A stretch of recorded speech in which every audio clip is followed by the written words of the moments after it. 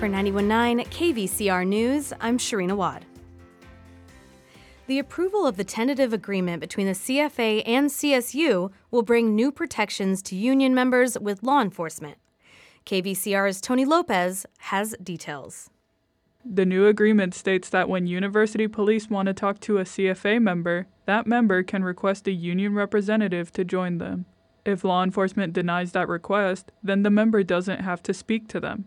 CFA member and CSU Monterey professor Megan O'Donnell explains that there has been an increase of law enforcement on campus. This policing has risen significantly over the last 20 years, and many of our members who come from historically over-policed communities are being forced on a regular basis to interact with them just as a basic part of their job.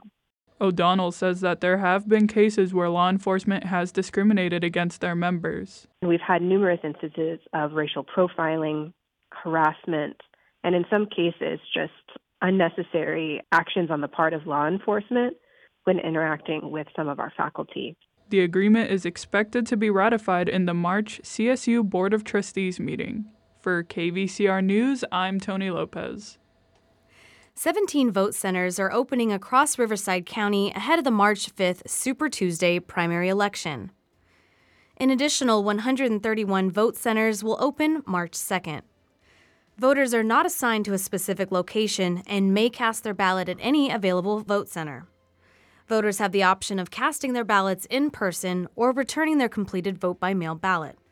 If they choose to visit a vote center, there's an option of a paper ballot or using a touchscreen.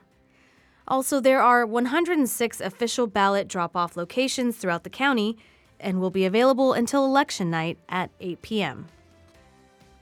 For the second time in less than 3 years, Governor Newsom may be facing a recall. A group called Rescue California served Newsom with recall papers Monday and listed several factors. Granting 700,000 illegal immigrants free health care at a cost to taxpayers of $3 billion annually, while cutting vital programs for veterans, school children, the disabled, and the homeless.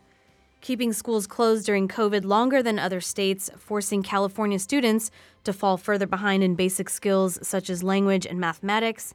Closing prisons and ordering the release of thousands of dangerous criminals onto our streets. Weakening our public safety laws, creating an epidemic of smash-and-grab crimes and violent assaults. Forcing Californians to suffer under the highest taxes in the nation, and spending billions on government homeless programs that have repeatedly failed, leaving the state with the highest percentage of homelessness in the country. Recall backers pointed out that Newsom has over 2 years and 3 more budgets left in his term of office.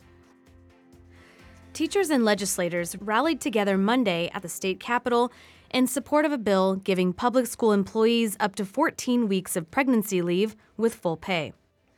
Only 9 states offer that benefit for teachers. This bill is authored by Vice Chair of the Legislative Women's Caucus, Assemblymember Cecilia Aguilar Curry. There's no sugarcoating this, friends. The law straight up discriminates against women.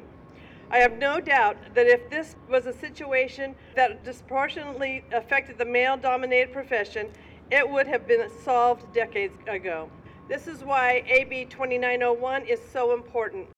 California teachers have to accrue enough sick time to take a paid leave of absence or have to work enough hours to qualify for unpaid time through Family and Medical Leave, or FMLA. This bill has not yet been heard by an assembly committee. 74% of the teachers in the U.S. are women.